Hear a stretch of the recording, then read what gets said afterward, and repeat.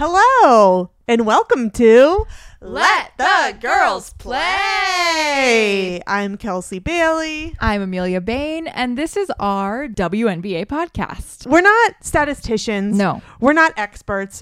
We're talking about what we want to talk about, and we're talking about the vibes of the W. The emotions that we felt right after Game 4 of the WNBA Finals. A heartbreaking game for two New York Liberty fans. Exactly. But a wonderful game for fans of the W. Kelsey and I are fans of the New York Liberty because we live kind of close to the arena. They're our local team. But we also love the Aces. And as I watched the Aces celebration, as I watched Sydney Colson live stream their celebration, I thought the Liberty couldn't have celebrated like this. No. They maybe could have beat them in a game. They could never beat them in celebration. I can't express how proud I am of my teammates. They picked me up when I was down. We cried together, prayed together, and now we popping champagne together! They came out in Game 4 at the Barclays Center, down 2 starters, and really 3 starters if we're talking about Candace Parker too. Yeah, they were a depleted team, and they still outplayed us. Applied the pressure. They used their bench to be able to junk it up with the defense. And I think the Liberty didn't know what to do or how to handle them because it was players that they weren't playing against a lot. This makes me think maybe a feature of the league that they could introduce is like secret player, maybe like masked singer, like at practice they're in like some sort of costume. Yes. And then you can unleash them at big moments. Yes. They take off their mask. They enter the game.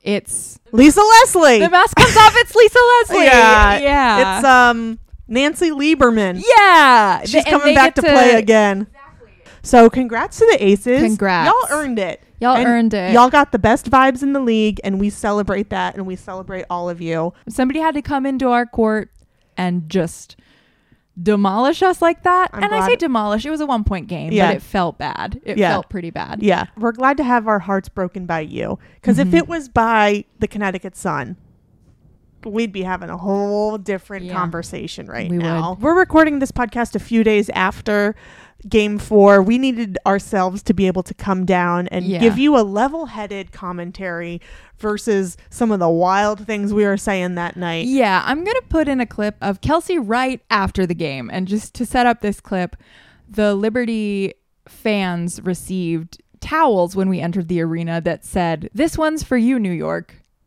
It was a quote by Breanna Stewart. And Breanna Stewart, God love her, she ended up having a very bad game. She was, we're not stats people, but even we know she did not make very many shots. Yeah. She just didn't play well. This is a clip of Kelsey reacting to that towel moments after the Liberty lost the game. This was for us? That 3. This was for us? This one's for us? This was for us? What did we do to you? This is what's for us? I think as soon as they lost the game, whoever was in charge of the merch was like, "Ooh, we shouldn't have printed that on towels." Yeah. Hindsight is 2020, and that's not what we should have. No, we shouldn't have put that on a towel. Yeah. So we're in a much better place, Yes. as you can see, than we were.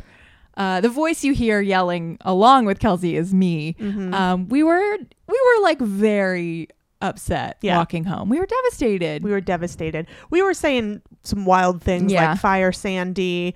We were saying, which we don't think they should fire Sandy. We were saying cut Sabrina. We were talking crazy, and we're sorry. And actually, like the way that I've seen Breanna Stewart handle the press conference after, the things she has said since, I really believe in her. And Breanna Stewart's not going to do that again when we're in the finals next year. It's just not going to happen twice. So we're lucky to have her be cored. We're lucky that she'll be coming back next year.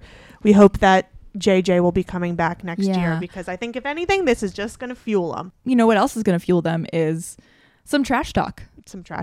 So in all of the sort of post-game, post-win press, there was a lot of trash talking. We had Sydney Colson going night-night on the ESPN broadcast, famously in response to Sabrina said night-night in Game 3. And Sabrina apparently also in Game 3 said go back to the bench to Sydney Colson. I don't know. I love trash talk, but also like Sabrina, if you're going to trash talk like that, you need to be putting up numbers. Yeah, you better be number one across the board. Yeah. If you're going to talk the talk, you better walk the walk. You better walk the walk. Yeah. Especially when it comes to someone who is league sweetheart, face of the league, Sydney Colson. There was a quote that was some trash talk that I think is an interesting point. Our favorite stinker, Kelsey Plum. Mm-hmm. We talk about her on this podcast quite a bit. Top knot in honor of Kelsey Plum. She says, as much as they're a team, they're not a team. They're really good individual players, but they don't care about each other. And you can tell in those moments. She's not wrong. But Sandy Brondello would say she is wrong. Sandy said, like, this isn't true. I've seen this team get really close. The Liberty players sort of said, this isn't true. Mm-hmm. JJ, Jonquel Jones, said, I think it's easy to kick people when they're down and you're up. And honestly, to me, it felt classless. You could celebrate with your team, and instead you chose to essentially shit on someone else. Also true. Also true, but also, like, it's not classless. It's part of the game. It's trash talk, yeah. I like Jonquel talking back. That's kind of fun. And I'd love it if they could just leave it there. But then Kelsey Plum walked her comments back and basically said, like, I was taken out of context. I didn't mean that. I think she should have said, I meant that. Yeah, I meant that wholeheartedly. Stand by it. And that's what everyone was saying from her team. If you're going to say something, say it with your whole chest. Stand up again for what you're saying. So in a way, it's sort of like taking back what she said was sort of like, what's going on here? Let's lean in. Let's talk Let's trash. lean into this trash talk. Let's build this rivalry. Let's add to the narrative. Let's build the drama, get the clickbait, whatever it is that people are trying to do. Why not? It's fun. You might not really feel like it, but like we actually believe it. Yeah. It seems like the Aces have been waiting for this win because they've been sitting on a lot of things. They're like, we haven't said a word while you tarnished our names, and now we're going to say it all. And they have been popping off on Twitter, and it's been enjoyable for me. They've got Jackie Young coming back on Twitter saying, I never tweet. What's going on here? So it's very lively. I think it's fun. I think anyone who's upset by this is, this happens in the NBA all the time. Mm-hmm. Why do we need the WNBA to not engage in trash talk? Is it because we think women are supposed to be, delicate, nice, friendly? No, we want trash talk. Are we tearing fellow women down? Sure. Sometimes you have to tear a woman down so that she can build herself back up. Let's allow trash talk to happen. I understand that we want everyone to support everyone, but also we want people to hear about the league. And sometimes you need to do that by having a little drama. Controversy. Yeah. Have a little controversy. That's okay. It's healthy. It's trash talk. Anyway, keep talking trash. I'm sure after we finish recording, there will be additional trash talk tweets. And we love that. Oh, one thing we haven't talked yet about is our mommy can dance, which we knew, of course. We knew that Becky was always able to get down, but there was some really great footage of her celebrating, doing the Tootsie Roll. Yeah. Just living her best life. And for that, we say, we love you, Mommy. We love you, Mommy. Mommy's so intense and it wears on her, and you see it on her face. She cares so much. And to see her achieve her goal and cut loose, that was really beautiful. It was really beautiful. One other thing that happened after the game was the 3 of the Liberty starters did not take part in the press conference afterwards, which I guess was supposed to be mandatory. Yeah, they were fined. The team was fined $25,000. And each of the 3 players, Sabrina, Betnijah, and JJ, were fined $2,000 for not taking part in the press conference. Yeah. Sabrina says it was because she was still sick after puking during the game, and we did not receive word from JJ or Betnijah about why they did not do it. I don't think Betnijah needs to give anyone an explanation for anything she ever does. She's perfect. She's perfect. Yeah. Yeah. She can do no wrong for me. Yeah. Also, like, if they don't want to do a press conference after they just lost and they want to have time for their own mental health to not be in the public eye and to feel their emotions and feelings, they shouldn't have to. No. I think if you are strong enough to do it and you're like, okay, yeah, I'll go out and do it, great. If not, if you don't want to do it, fine. Don't do it. Who cares? Yeah, I think it's weird that they have to come out and be trotted out, especially when the Aces, it's not like the Aces were like thoughtfully answering questions in their press conference. They were a little bit. Asia was a little bit like thanking Dawn Staley, but mostly they were just partying. And they were trying to find who was the person that voted. Oh, that's fun. Asia fourth. Alicia Clark did take the time during the press conference to try and find who voted A'ja Wilson fourth for MVP. Yeah. I mean, they were having fun. Yeah. Kelsey came in with her boombox again. The entire team came in. At one point, I think one of the players tried to grab the mic to be able to answer it, and Alicia Clark was like, no, you can't have this. Sydney Colson borrowed press credentials from a reporter and asked a question pretending to be a reporter. And Becky was in on it and was like, we've got time for one more question, and pointed at Sid. Like, this is a team that is having a great time. I don't see what we gain from having the Liberty sad in contrast with that press conference. No. I don't know.